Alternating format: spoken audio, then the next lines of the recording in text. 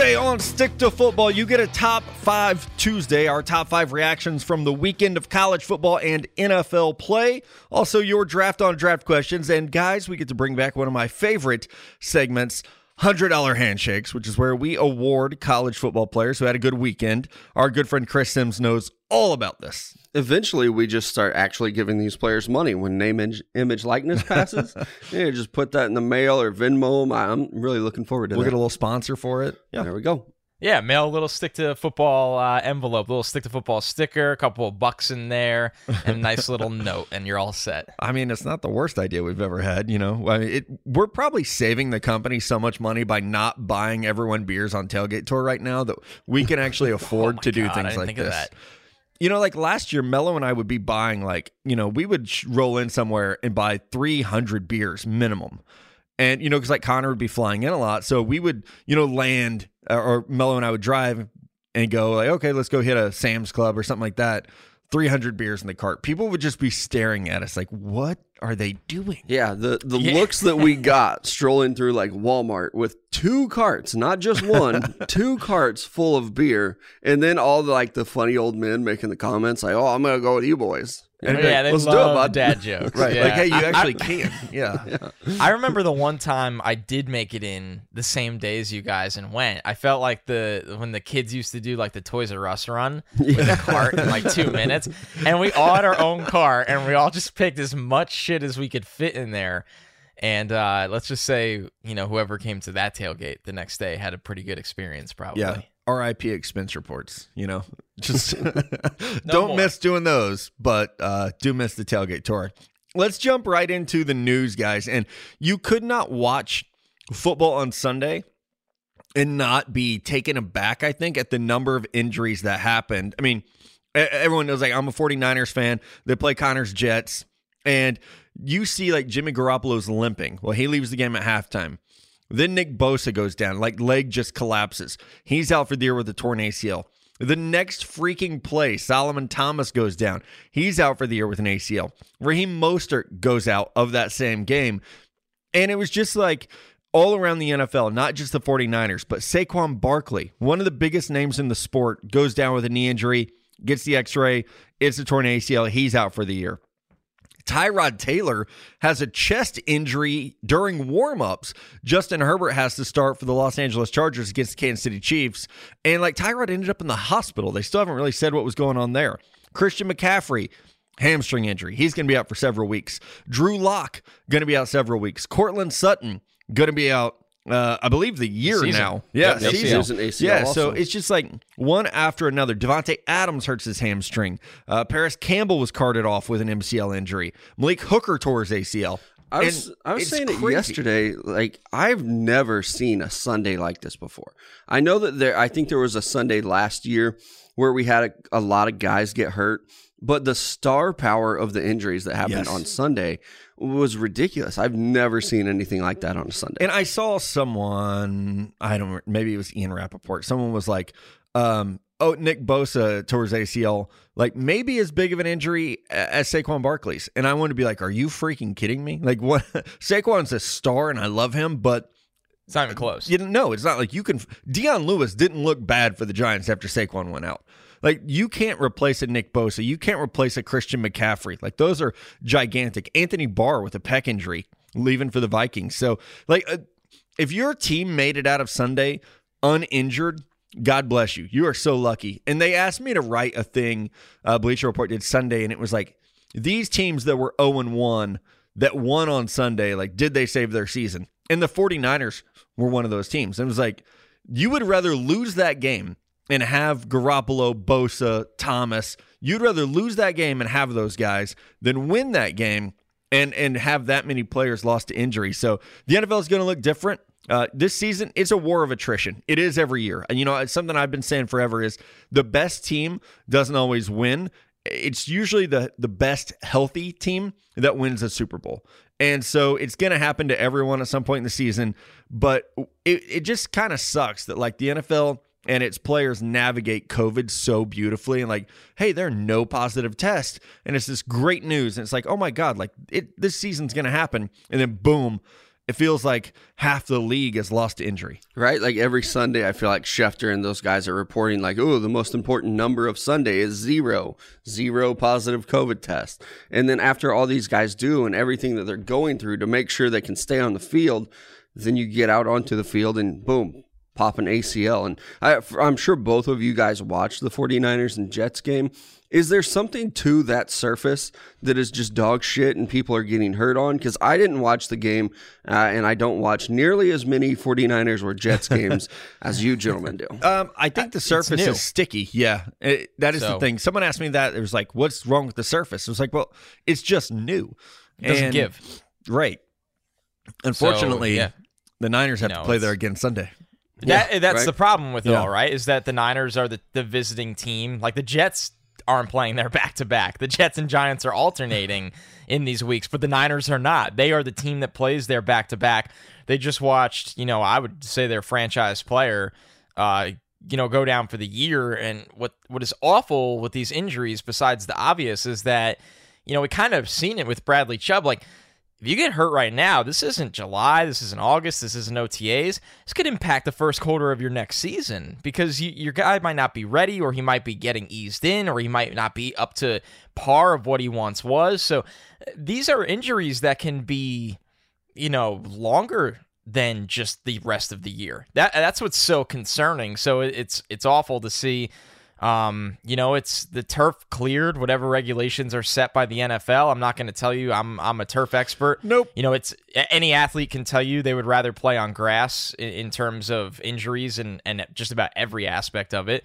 But it's new turf, and new turf does not give as much. And it's awful to be one of the first teams that plays on that turf. And it was awful for the 49ers on Sunday.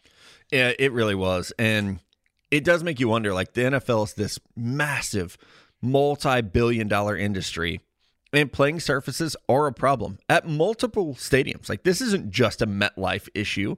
There's so many stadiums where you hear players complain. I would love to see them, like, every place has a grass surface. Like, let's just go back to that. But I don't think it'll happen. Was there ever a reason? Like, I don't know. I can't imagine. A good reason. Not like a, you know what I mean? Not like a aesthetics thing, or not a, like, hey, we think these guys are, 1 mile per hour faster on this kind of turf that we put on. Like, is there a real good reason? I know they always sell it as, like, it's so much cheaper to take care of. But, again, the NFL doesn't need to, like, push pennies or anything like that. Like, they're fine on money. Only 6 stadiums still have natural grass as of last season. I don't know if anything changed. Arrowhead, Levi Stadium, Soldier Field, Heinz Field, the Cardinal Stadium, and Lambeau Field. Yeah, and the Raiders last night, they have grass in their stadium too. SoFi might as well, actually. Yeah.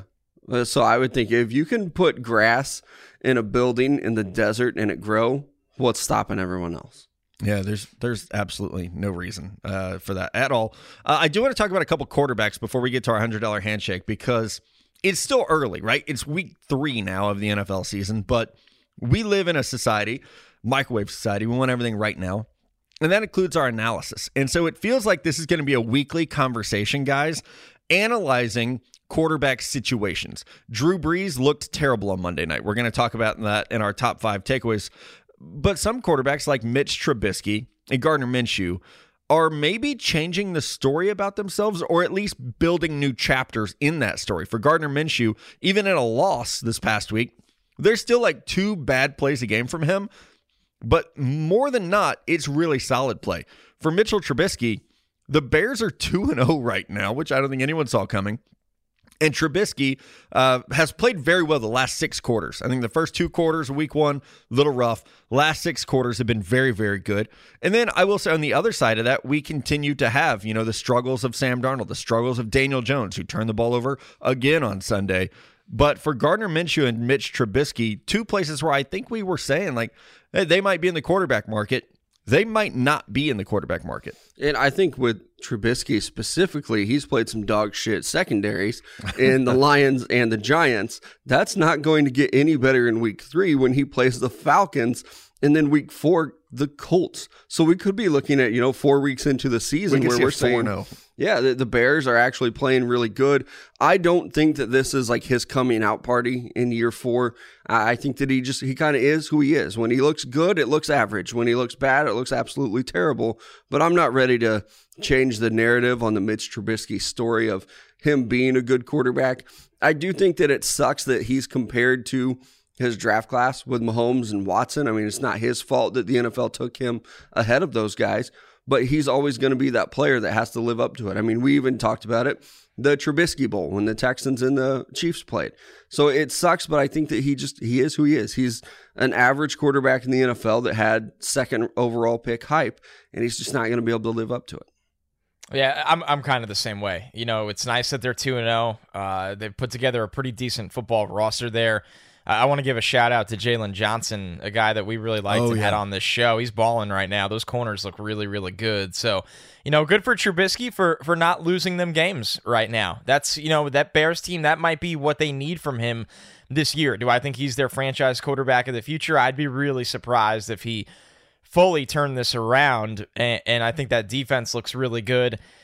For Gardner, this is a completely different story for me. I think Gardner is making it to the point where he's at least making you sit there and go, this team can't look for another quarterback right now. This guy exceeds expectations every time they're placed in front of him or every time there's doubts about him. I don't even think that offense is that good, and he's still finding a way for them to be highly efficient. So with Gardner, with Mitch, I sit there and go, man, like when is he going to come back down to earth, or when is the team not going to be able to carry him? With Gardner, I sit there and go, man, what would this team look like if they go and get him some help this offseason? I'm a believer right now. I really am.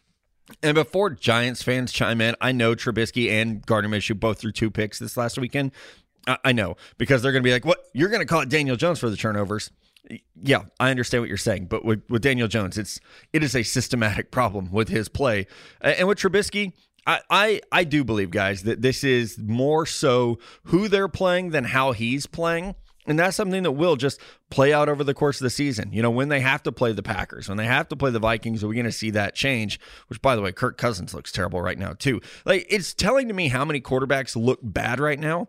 And I think to some extent we can blame that on no preseason, no training camp. People just aren't in sync.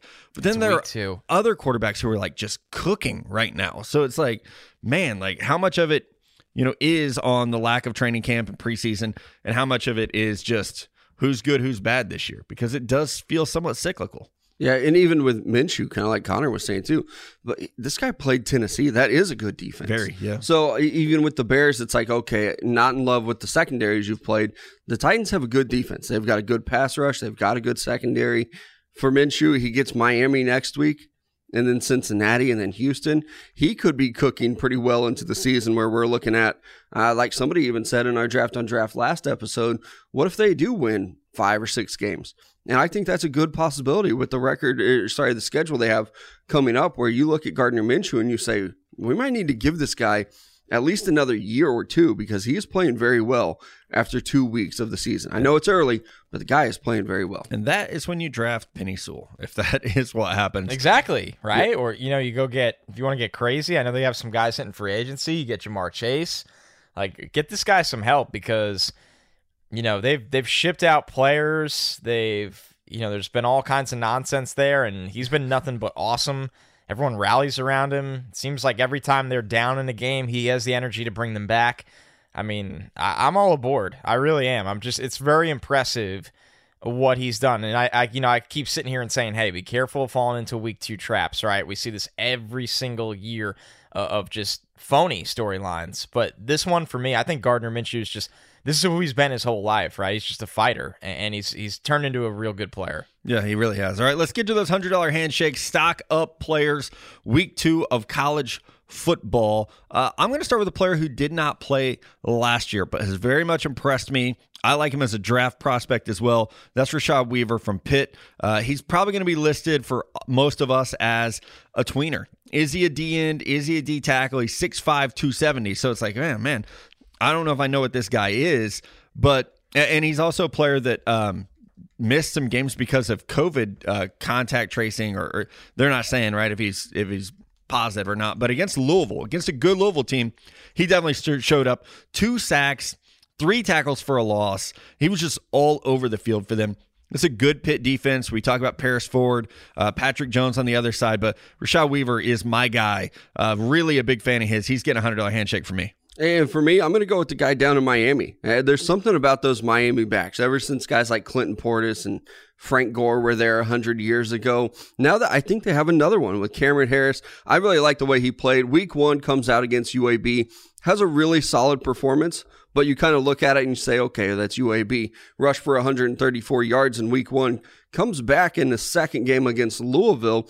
Rushes for 134 yards again, this time on just 9 carries. He's a stock-up guy for me, getting that $100 handshake from me. I'm very much looking forward to what he can do once he plays some real ACC opponents after this week at Florida State. And I'm staying down in Miami as well. This was obviously probably the game to watch. Everybody had this one circled. I'm going with Jalen Phillips, the edge pass rusher for the Hurricanes, the transfer from UCLA. There was a time where this guy was a super recruit. And he got to UCLA, and he had some big-time flashes, and things just didn't work out for him. And I think he needed to get himself together off the field, takes the year off, obviously after transferring to Miami, and he was unblockable against Louisville. And this is a unit that probably took a little bit of a punch in the mouth when Gregory Rousseau opted out right before the season. You have Roche, another transfer down there who played very well as well. They have good players on this group, but I think they thought they could have been the best in the country with Rousseau. And Phillips just has taken over, where he looks like the guy that there was a time as a recruit, people thought this really was the next Myles Garrett. That's the kind of build he has, 6'5", 265, explosive, a really good pass rusher. Sure, it might not show up in the box score, but this guy was disruptive the entire game. And if he really, really has put it together finally and keeps up that production, we're going to be talking about his name and what I think is a pretty weak edge class right now. It needs a Jalen Phillips to break out, and this is a good start. Yeah, it is a good start for someone who has it's one of those names where 2 or 3 years ago you're like, oh yeah, he's got to be on the radar. And then he completely falls off. So it's good to see him bounce back. My second $100 handshake, guys. We talk so much about Trevor Lawrence, who tore up Citadel. My God. We talk about Trey Lance. We talk about Justin Fields. And then it's like, hey, who's that number 4 quarterback? And I know we're all very excited to finally see Kyle Trask at Florida get on the field, see his development. But I want to throw another name into the mix. And last week against Austin Peay, terrible school, so let's not overreact to that. But last week, I'm very intrigued by Desmond Ridder, the quarterback at Cincinnati. 6'4", 215 pounds. He can get it done through the air. The arm strength is very good. He can get it done on the ground as well. Now, would love to see him play someone a little bit better than Austin Peay. That schedule for them this year is not going to be exactly ideal. But I do think that this is an intriguing quarterback prospect to keep an eye on. I believe he's a redshirt junior. He's at least a junior, maybe a redshirt junior. But I am a Desmond Ridder fan, and I'm at least putting him out there as someone that we got to watch continuing going forward, because I don't feel like that number 4 quarterback spot is defined yet, and a player like this has a chance to rise. I would agree with that. And I really like Kyle Trask, and I don't think anybody's going to replace him. But I do think that there are some other guys that we are going to have to look at. You see it every year. Quarterbacks pop up. They have a big year. The draft stock improves. So I like the Ridder pick at Cincinnati. I really like what they're doing at that program, really building it. His name escapes me. Is it Fickle? That's the head coach there. Yeah. That dude, if he stays around for a while, Cincinnati could be good. He might be moving on to a bigger job, though. But for me, my next $100 handshake, I'm going with Marlon Williams, senior receiver from the defending national champions from a couple years ago, UCF. I really liked what he did on Saturday. Came out, had 10 catches, 2 touchdowns, 154 yards. He's a stock-up guy. Got his name on my radar. Looked him up, had 700 catches last year. I liked his performance. A big, bulky receiver. Kind of looks like a Sammy Watkins type guy. Around 6 foot, 215. Moves very well. Had a great game. He's getting a $100 bill from me. I'm sticking with the Miami-Louisville game here, and I'm going with Tutu Atwell, somebody that we had some expectations for coming into the season. I mean, listen, he's got the Hollywood Brown build, right? He's 5'9", 165. This is a small player on the football field. but he's got the speed where it doesn't matter. And you see it this weekend. He had his best game, the second game of the year, but definitely his better game. 8 catches, 114, 2 touchdowns. He stretches the field, and he's dangerous after the catch. And do I think he'll get the opportunity to explode in this offense this year? Well, he's off to a really good start. I mean, he really is. I think he'll catch 10 touchdowns. I think this is the kind of players that the league is going to look for on day 2 of the draft. Somebody that can stretch the field in that KJ Hamler kind of mold. So for Tutu Atwell, I think the days of us saying, hey, he's too small, they're gone now. The league protects these guys. These guys protect their bodies. They're not taking those big shots. They're protected by the rules. I think he could be a really effective player at the next level, so it's good to see him come hot out of the gate. Yeah, I'm a big fan of his, so I'm excited for that. You guys, I said, Cincinnati's schedule is not that great, and then I was like, wait, they play Army this weekend. So you want to see Desmond Ridder get tested a little bit? They play Army. Good game. 2:30 on Saturday. That Cincinnati secondary against the Army offense will be very intriguing as well, because they've got some really good hard-hitting safeties that they could be interesting against Army. I will be definitely tuning in for that one. Let us know who your $100 handshakes are. You can tweet us at Stick to Football. Also, good time to leave that Apple Podcast review. Let's take a break. We'll be back with our Top 5 Tuesdays. It's time for Top 5 Tuesdays, where you get our top 5 reactions from the weekend of college football and the NFL. Guys, I want to start right here. I was so wrong about this team that I want to own this. The Los Angeles Rams are very, very good. And I know it's like, it's only 2 weeks, or, they haven't played anybody. I think they have, number one. But I just love the way they're playing. They're playing aggressive football again. I actually think that Sean McVay kind of cleaning house and switching things over, getting new coordinators in there, I think it worked. And now we're seeing like Jalen Ramsey playing comfortably. We're seeing Aaron Donald continue to be dominant, but also the emergence of players like Micah Kiser, the emergence of players like Jordan Fuller is starting for them. That's how good this defense is playing right now.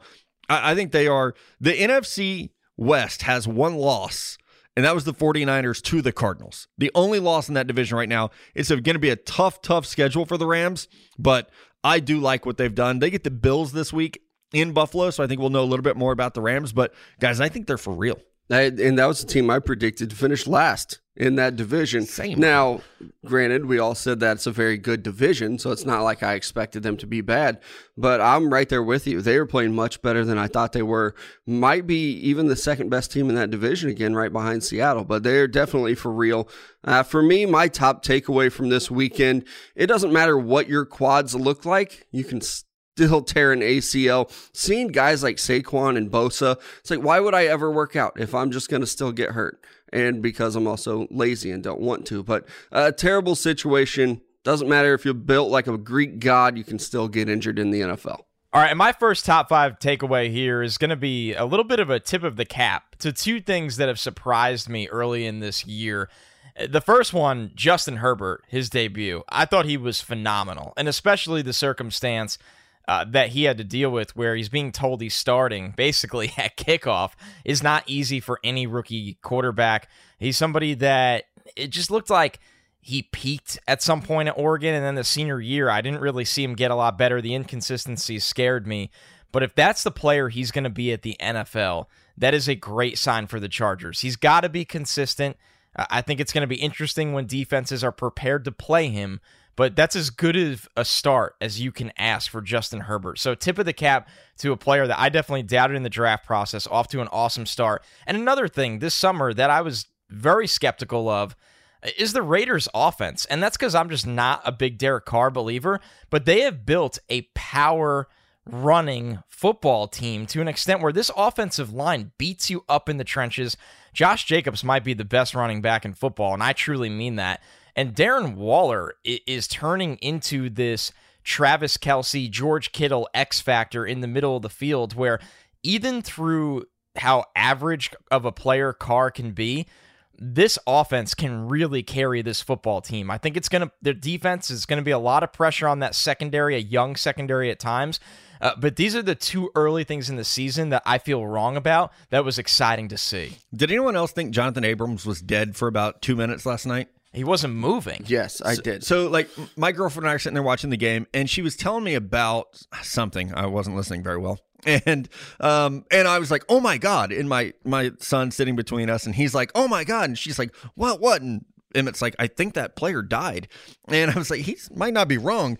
Like when he slid and his head hits the side of the boom lift for the camera, it looked absolutely terrible. This is not one of my top 5 takeaways, but then for him to just pop up, I text Mello. It was his Rod Tidwell moment. Like, no, let me stay here. Thank God he's okay, because it looked terrible. But I definitely thought, oh, this might be bad. This could be a Ryan Shazier type moment. Seeing his head hit that cart. He wasn't moving at all. And it didn't even look like he was breathing. Did it knock him unconscious, and then he woke up and was like, oh, got to get to the sideline? Like, I don't know what happened. I don't want to joke about players getting injured, but apparently he wasn't injured. But he laid there motionless. It kind of scared me for a little bit too. You never want to see that happen, especially to a guy like him, injured last year. Why the hell is that cart there, though? Don't know. Move that fucker out of the way. In an empty fucking stadium. Like, you have all the room in the world to operate. Nope, let's put this cart right here. And there's so many plays at the pylon like that. Diving plays at the pylon. Like, if you're in one spot, like if it's at the, I mean, there's the sidelines there, but like, you just can't have it at the pylon. There's so many diving plays there. It's just mind-blowing. Okay, on to my second takeaway. Josh Allen is a whole lot of fun. And he's playing, I think, so much better than... Like, I'm a big Josh Allen fan. He's playing way above my expectations. He's been awesome. He's completing 70% of his passes. He leads the league in passing yards. And has not thrown an interception. And he's, like, continuing to be, like, fun as a runner. 18 rushes for 75 yards and a touchdown. The Bills right now are one of those teams where it's like, oh, what game are you going to watch? I can't wait for them to play a good team so that, like, next week where they play the Bears, we could be like, thank God I get to watch this team play, because they are so much fun the way that they're going deep to Stephon Diggs, going deep to John Brown, running it with Zach Moss. Like, I love the way the Bills are playing, and I think that coaching staff deserves a lot of credit for building a scheme that fits Josh, but he deserves a lot of credit for continuing to work and get better. So maybe it's a week 2 overreaction, but man, Josh Allen is playing like one of the best quarterbacks in the NFL. I mean, it is week 2, and you kind of get those overreactions. But I do like the way that Josh Allen is playing. I wasn't as big of a fan of him as you were. We all remember. I don't know that anyone was. You might have led that hype train. But for me, how about this guy, CJ Henderson? I feel like I kind of led his hype train. I was very early on him. So I'm going to pat myself on the back because he looks like a shutdown corner very early in the season, week 2, but he's been so good. And I remember when people tweeted out and were saying like, oh yeah, CJ Henderson, duh, he can cover. He has the ball skills, but the guy can't tackle. Ha, who the fuck cares now? He's shutting people down as a rookie corner. And I'm going to live in this moment for a little bit. So good job, Mello, calling us out, letting everybody know that CJ Henderson's a stud. Here's my overreaction of the Takeaway Tuesdays right now. And these decisions are not easy to make, but after watching Monday Night Football, the Saints should have started the Teddy Bridgewater era this year, is my takeaway. I think when you look at it, giving Taysom Hill money, I don't even know what was going on there. I mean, bringing in Jameis on a 1-year flyer backup deal, that's fine. It just looks like it's starting to get to the end for Drew Brees, and I think they had the perfect successor in Teddy Bridgewater to run this offense. And I just look at it and go, man, this is a really good Saints team, but are they going to be in trouble because of Brees right now? And it looks like the answer is yes. So it's frustrating that, you know, Teddy wanted to be there. I know it's not easy moving on from a legend. That decision would have been difficult for everybody. The Patriots just went through it with Tom Brady. But I watch this Saints team, and every single time I sit there and go, man, what would they be with Teddy Bridgewater, not just this year, but having a guy for the next 4 to 5 years. Yep, and that leads right to my next takeaway. Drew Brees is shot, guys. I really think it's time. Like, I feel like we've seen it over the last few postseasons where his arm was wore out. And I do want to say this. I think we need to give Michael Thomas a hell of a lot more credit than people do, because look how bad Brees was without him. And all these fucking people who are like, Mike can only run slants. No, Drew can only throw slants. Like, no, it's not that Michael Thomas can't run down the goddamn field. It's that your quarterback can't throw it that far. So maybe delete some fucking tweets, all these people who are always like, oh, Michael Thomas isn't that good. Are you sure about that? Because Drew Brees didn't look like this with whomever else was there before. Like, he has played his best football with Michael Thomas as receiver, so let's put a little respect on that guy's name. But I think Brees is shot, and I agree, Connor. Whether it's they should have started the Teddy era, they should have signed Cam Newton, they should have done something because Squints Winston ain't the guy. And Taysom Hill isn't either. That's what I was going to ask. Like, do you guys think that there's a situation where we could see Jameis Winston starting games for the Saints this year? Yes. I wouldn't. No, I don't. So you don't? I think they're scared. I think they're scared to bench Brees. I think that, so my thing here is it could be a parallel to that Peyton Manning last year in Denver, where it was just like, we got to try something else. This is a win now team. And eventually he got back on the field. But like, remember, Brock Osweiler got on the field for them and was playing football for the Denver Broncos, which is why he got that huge contract in Houston. So I don't think Jameis is the answer. I don't think he's any good, but I wouldn't be surprised if at some point Sean Payton's like, listen, we got to switch this thing up because Brees' arm looks shot. Now, maybe because Sean has as much job security as anyone in the NFL, they don't have to rush that. But I do think, and I'm writing about it, the article will probably come out Tuesday or Wednesday, that this is a team that they have to go all in on this quarterback class. So that's my takeaway. But how, though? They're going to be They're too going to have to trade. Like when they traded up for Marcus Davenport, it was like, oh, okay, here's a future one for a development edge prospect. Obviously, it's going to cost more than that to get in the top 10. But like they wanted to trade up for Mahomes. They entertained trading up for Burrow. They just knew they were too good and couldn't get to number 1. So I do wonder, like, if we see a Justin Fields, like a little bit of a drop, or Trey Lance, a little bit of a drop because he's not going to play this year, if they're like, you know what, we could probably get to 8 or 9 and get a quarterback. Yeah, depending on what their record is, too. I mean, it didn't look great last night. The Raiders did look very good, though. Yeah. Connor's right. Hat tip to those guys because they did look a lot better than I thought they would. But how about this next guy? I'll stick with quarterbacks. It's time to pay Dak. Like, if you're Jerry Jones, that price tag is just skyrocketing up. Threw for 400 yards. Rushed for 3 touchdowns in one game, led his team back against the Falcons. It's time to start cutting paychecks. I don't know if his agent wants to negotiate during the season, but I would do it because I think that the Cowboys could be a Super Bowl favorite. I think that Dak Prescott could be in the MVP discussion at least. Maybe not win it because there's some other guys out there, but he's playing very, very well right now. And if I'm the Cowboys, I'm trying to get in before he takes me to an NFC championship game. Melo, I don't know how much time you spend on Twitter during games, but so it's funny because during the first half when the Cowboys were losing, people were like, Dak should have took a deal before the season because he's playing terribly. And then it's like, you fucking people, like just wait until the game's over to fire off your tweets. It's incredible the reactions that a player that as we do reactions today, up and down, up and down. Well, speaking of those reactions for those Dallas Cowboys, one of the guys that's got to be in the Offensive Rookie of the Year conversation already is CeeDee Lamb. Now we haven't had a wide receiver win it since Odell Beckham in 2014, and before that was Percy Harvin in 2009. So, wide receivers don't really win this award, but I think it's going to be a 2-man race by the end of the year with CeeDee Lamb and Jonathan Taylor. And man, the Colts might give Jonathan Taylor 9,000 touches by the end of the year. But I think it's exciting watching these two. And I just don't care about the quarterbacks in this race. Like, I like Joe Burrow. It's not happening this year. That team needs time. Justin Herbert, great debut. But shit, they might be going back to Tyrod Taylor for God only knows why.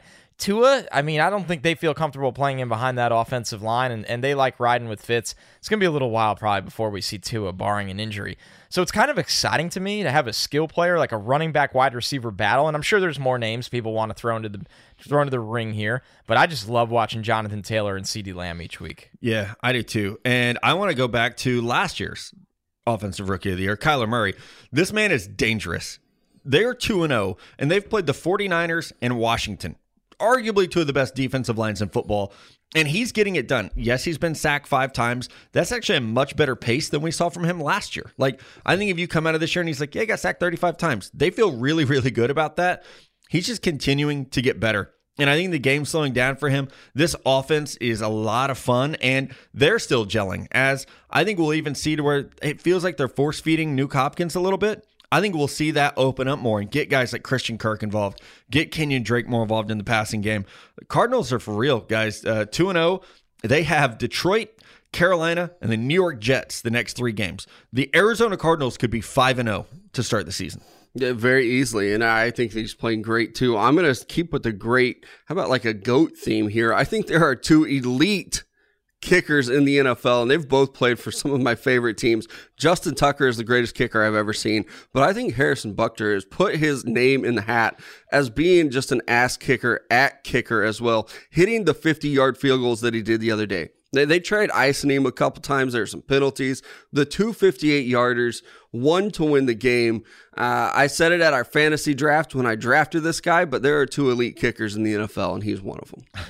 Oh, my God. It felt like he could have just done that all day. Yeah, I think he could have. Reset it, kick it again. Reset it, kick it again. Walked off. I don't know if you saw this, Connor, but when he made the third one, he just walked off before it went through. Like He's Steph Curry. Made it. Just, I'm done. I know it's in. Amazing. It felt like a three-point shooter that turns around and walks back to play defense. Yep. It was truly fun to watch. Considering how horrendous kicking usually is, it's nice to see somebody that's just a baller out there that's confident. And like obviously the team, you see them tweeting about him after the game, like really rallies around that. So, all right, my fourth one here, Russ is going to win the MVP. And I'm not saying that, and maybe he is, I mean, I usually fight for this, that Russ is the best player in the NFL. He might be this year. We'll see. I mean, you still have Pat doing Pat things. Kyler is very well could be this year's Lamar Jackson. Speaking of Lamar Jackson, he's only getting better. He's still Lamar Jackson. The reason why I think Russ is going to win the MVP is because, one, he's amazing.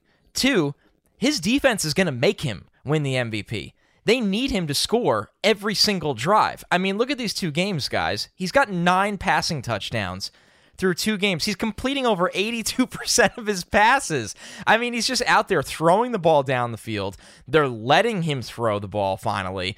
I just look at this Seattle team, and they're a good team, but they have no pass rush up front, and the secondary struggled against New England, but Russ responds every time. And I think we're going to look at the end of the year and go, man, Russ threw 38 touchdowns and 4 picks. I see that kind of stat line. I really think, and I hope it's Kyler because I got Kyler odds at plus 4,400. But man, I think Russ's defense is going to really force it on him, and that's good. Good for him. He deserves it. He does. I also think that was it Peter King maybe who started it? Who was like, "Did you guys know Russell Wilson's never had an MVP vote?" And I do understand like football's different than baseball. You don't tier guys. You know, it's like here's my top 5 votes. It makes some sense, right?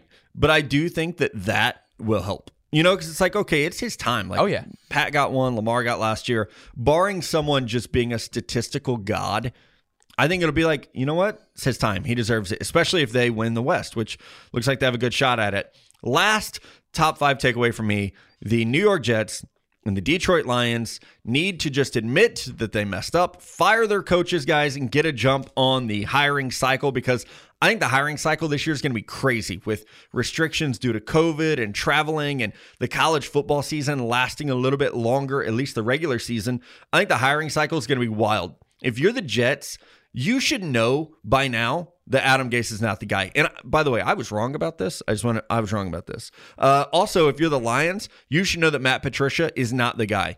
And I think that where Sam Darnold and Matthew Stafford, if they had like any ego at all, they would speak about this. But they're both such good guys that they won't do it because like they're just not going to do that. Were they, was this a different quarterback? If Jay Cutler were there, my God, the stories we would hear. But I think it's time. Like, even if you don't fire them after week 2, because that's a long season for an interim head coach, your owner right now needs to put together a committee to start looking for the next head coach or find someone that you trust, enable someone. And for the Lions, I think you need a new general manager too, not just a new head coach. You need a new general manager. I mean, you can, I don't know if you can run down to Kansas City and try to get Mike Berganzi and Eric Bieniemy as a package deal. I don't know if Louis Riddick and Josh McDaniels are still trying to scheme a thing together. You might want to stay away from New England, being the Lions and not having a lot of luck there. But in Detroit, you got to start at the top there. And it's so sad that Matthew Stafford has never had a good team around him. Yeah, I think so too. And when you talk about, the Jets and the Lions, I think Atlanta could be a sneaky team looking to make a coaching change. They almost fired him last year. Early, and that's going to be a great landing spot. Like, if you're Eric Bieniemy, I think that we can all agree he's probably the top candidate to be a head coach next year. If you're telling me I can go to the Jets, the Lions, or the Falcons, yeah, it's going to be the Falcons, and I'm not thinking about it at all. I'll take this one to the college football world, though, fellas.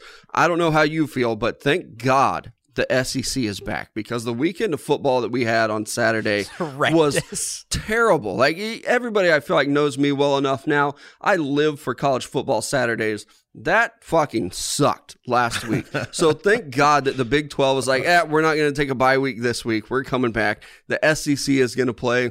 ACC opponents are playing. We don't have to watch Clemson versus the Citadel again. I'm just very glad that the SEC is back and that we're going to get real football on Saturday. I'm with you on that, man. It's been tough, honestly. Like, you open the slate and you're like, ugh.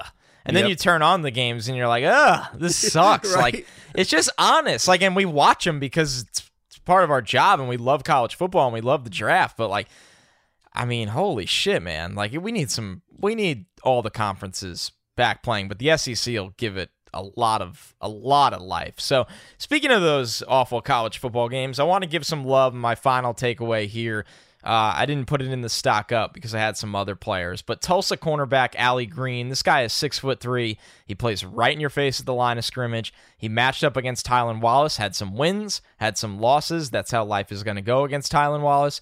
But man, I did not have him on my preseason cornerback list, and he's going to get some attention from the Senior Bowl, I think, if he plays in big matchups like that. When you're that long at corner and that fearless at corner where you're just going to line up, a foot away from somebody at the line of scrimmage that's a damn good player. Tulsa cornerback Allie Green, remember the name. All right, there they are, our top 5 takeaways. Let's take a break. We come back, your draft on draft questions. All right, draft on draft time, and I told the boys during the break, I have a draft on draft question that I did not put in our rundown because sometimes I like to get your honest reactions.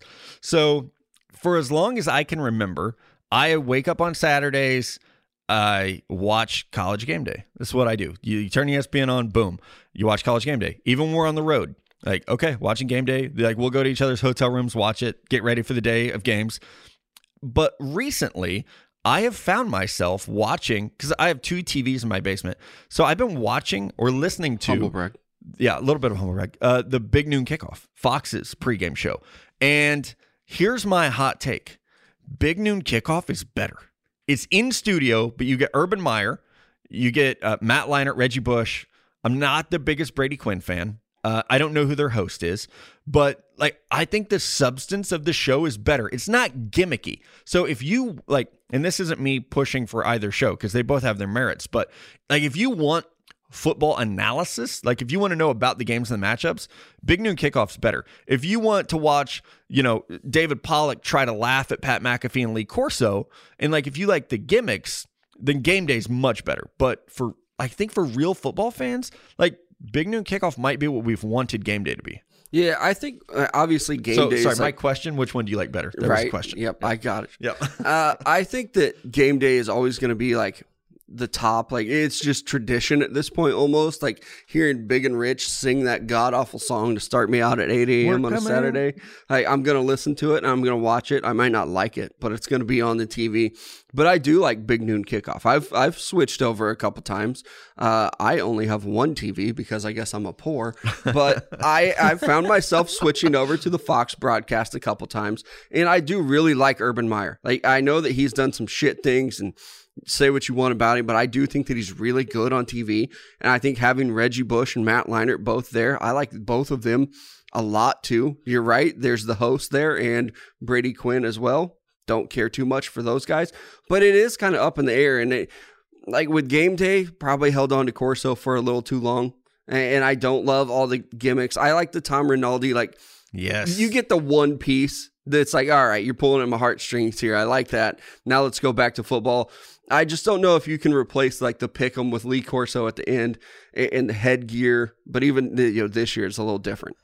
It is tough. It's tougher than I expected it to be. I'm still a Game Day guy. I think the energy is better, and I think the talent is way better. But I do agree that the Big Noon Kickoff, in a sense, Matt, is a better produced product, right? Like, if you're a football fan, I could listen to Urban talk for 3 hours, by the way. Like, I think he is phenomenal. I really like Reggie. I agree with you, and I won't, feed a fed horse here. I do not like Brady Quinn at all. And it's like, and maybe it's just a preference. And like, you got to realize as a kid, like, I watched Notre Dame in my household. Like, it's like Brady Quinn was great, Notre Dame football player. As an analyst, though, like, it just doesn't really do a lot for me. So and I look at the talent side that Game Day has. I mean, that's as good as it gets, right? But I do think at times, and it's tough this year. Of course it's tough this year because of what's going on. But usually Game Day has great energy. Sometimes I think they started to cater a little bit too much. Like they just tried to do things and got away from the football side. And some people like those things. But I do agree that the stories are great. It's tough. I'm curious. I want to see it next year when it's like it's almost an even playing field, and to see if the Big Noon Kickoff with a little bit of time to catch up, maybe they add another talent to the mix or a different element to the show.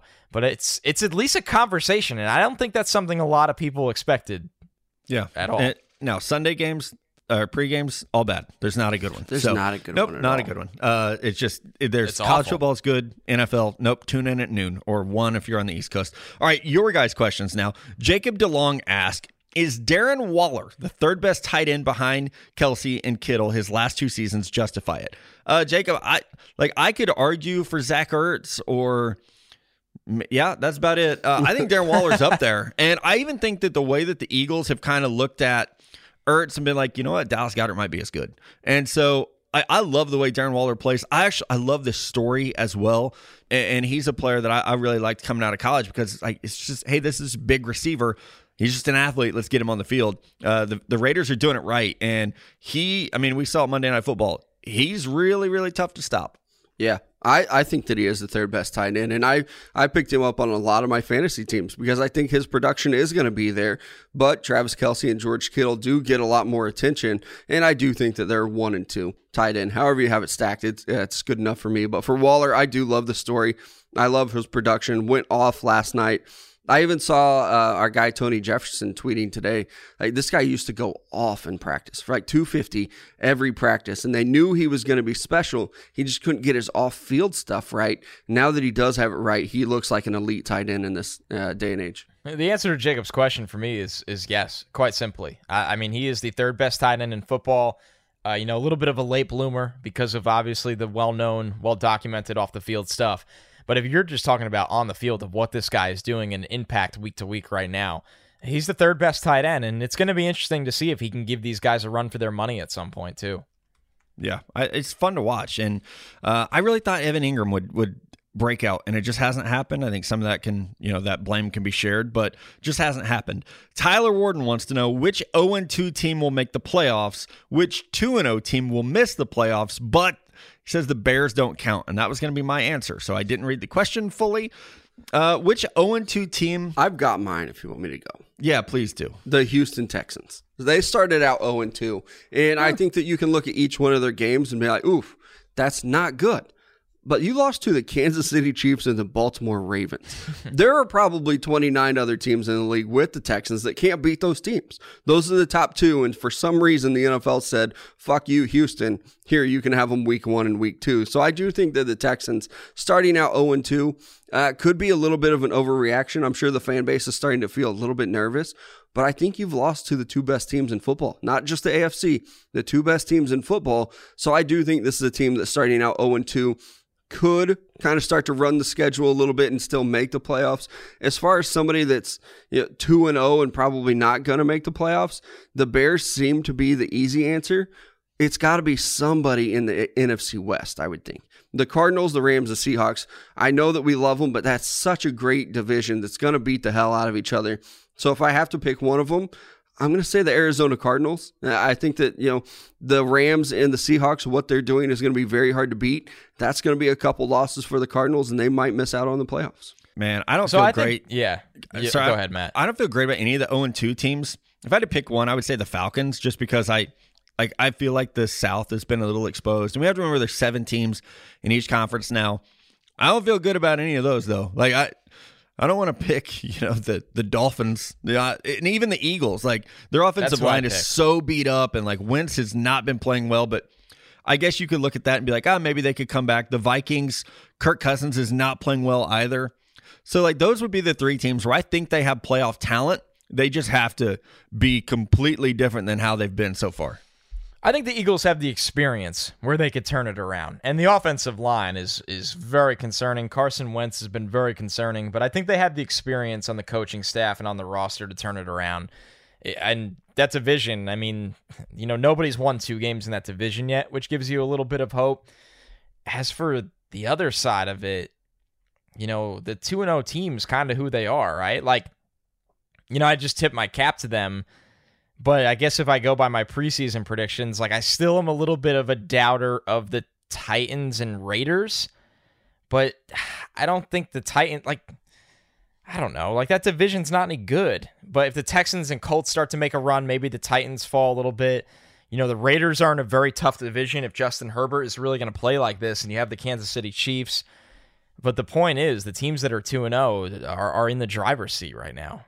Yeah, and as far as a 2-0 team falling back, I'm with you, Mello. I think it's got to be one of those NFC West teams, outside of the Bears, which I do believe they will come back down to earth. But the Raiders are another, they're sneaky 2-0 right now, and that division's not great. But I think that's one definitely worth watching. Next question, Anthony Mongaluzzo: is Teddy B the future in Carolina, or is he the bridge, smirking face, to the other side of the Lawrence River? The Panthers are 0-2. If they end up with the number 1 pick, they will draft Trevor Lawrence, and they will not think twice about it. Period. It's just like that. Now, I think they signed Teddy thinking he could be a short-term answer. He has not played well, and I'm a huge Teddy Bridgewater fan. He has not played that well. I think some of that is what's around him. Completely new coaching staff, new system. It's tough to learn given the circumstances, but if they have the number 1 pick, they will draft Trevor Lawrence. Yeah, I think it's going to be a long rebuild for them too. But I do think that Teddy Bridgewater coming in there, they knew he was a guy that could start and run this offense, but he's also a guy who could probably tutor a young quarterback. Maybe even if you win too many games and you can't get Trevor Lawrence, maybe you do get Justin Fields or you get Trey Lance and you say, all right, Teddy, you're going to start next year and you're going to tutor this guy year 3. You're going to be the backup. And then you're good. So I don't think that he's the future, but I do think he's a guy that can be around there for a while and help with the rebuild, kind of be that, like you said, the bridge to maybe a Trevor Lawrence, Justin Fields, Trey Lance type of quarterback. I don't think this team will be bad enough to get Trevor Lawrence. The question is, will they be bad enough to get Justin Fields or Trey Lance? And then you do have a situation where it kind of, the story script writes itself, right? You look at it, Teddy's money is guaranteed next year. He's not going anywhere. Teddy's played this role before. He's a perfect pro. Where Teddy comes in and starts next year, and Justin Fields and Trey Lance or whoever it may be sits on the bench. So it kind of seems like I think Carolina's a pretty smart organization at this point, where they knew, what they were getting into this year, how they're positioning themselves. Let's call it what it is, guys. The team that picks number 1 is probably taking Trevor Lawrence and not trading at it. People that are doing this whole, hey, package it for a haul, you're not really thinking like the way the NFL does. The NFL is looking at Trevor Lawrence and going, well, we got our Andrew Luck, we got our, Peyton Manning. You know what I mean? They're looking at it like this is the dude. You don't move from the pick. So I think for Carolina, this is just my personal beliefs. I just don't think they'll be bad enough to get that number 1 selection. Oh, yeah. I don't see anyone. It takes 2 to tango. You could call and say, here's 3 first-round picks, and the whomever might say, no, because next year's quarterback class is no guarantee you're going to have a Trevor Lawrence-type prospect. And, in fact, I don't think there will be. James Harris asked, who's the first coach to get fired in the NFL and when? I'm going to take Matt Patricia week 7. I don't know when their bye is, so maybe go off that, but I'm going to say week 7. Yeah, I think it's going to be pretty early. And I think the 2 guys that we mentioned earlier, Patricia and Adam Gase, I do think that with Gase, and maybe Connor, you can answer this better than me, that relationship with Joe Douglas is maybe going to buy him a little bit more time. So I do think that it's probably going to be Patricia. It just seems like they don't love him in that front office. And maybe a sneaky pick that I mentioned earlier, Dan Quinn. This offense looks great in Atlanta. He's supposed to be the defensive guru. And your defenses look like trash the first 2 weeks of the season. So if they don't turn things around pretty quickly in a tough division, we could be looking at Dan Quinn. Yeah, Dan Quinn's it's a great one because he's just been on thin ice for a while now. Patricia, same thing. I can't believe he was back this year. I don't think Gase gets fired in the middle of the season. I think they actually ride it out with him this year. The staff is not set up where, like, sure, Greg Williams has taken over before, right? He did it with the Browns. There's really no one on offense to even coach left. That's how Gase sets up an offensive staff. There's really no one there to even coach if he gets fired. So when you look at it, maybe Gase gets fired late in the year, but I would be very surprised if he was the first one. He's done more than enough to earn that. He should have been fired last year. But the thing is, I just don't think the ownership will do it. Yeah, I don't see any sneaky firings. Like, I was looking for him too. I don't think Mike Zimmer, like, even if things fall apart there, I don't think Mike Zimmer gets fired. Bill O'Brien? Yeah, I think that one's just deserved probably at this point. So, like, that, yeah. They also have not new ownership, but they have a new person leading the team now. So that one could definitely happen. Yeah, those are definitely good ones. All right, last question. Thomas Rollins, how long does the Cam Newton hype last? Can he last running the ball that many times?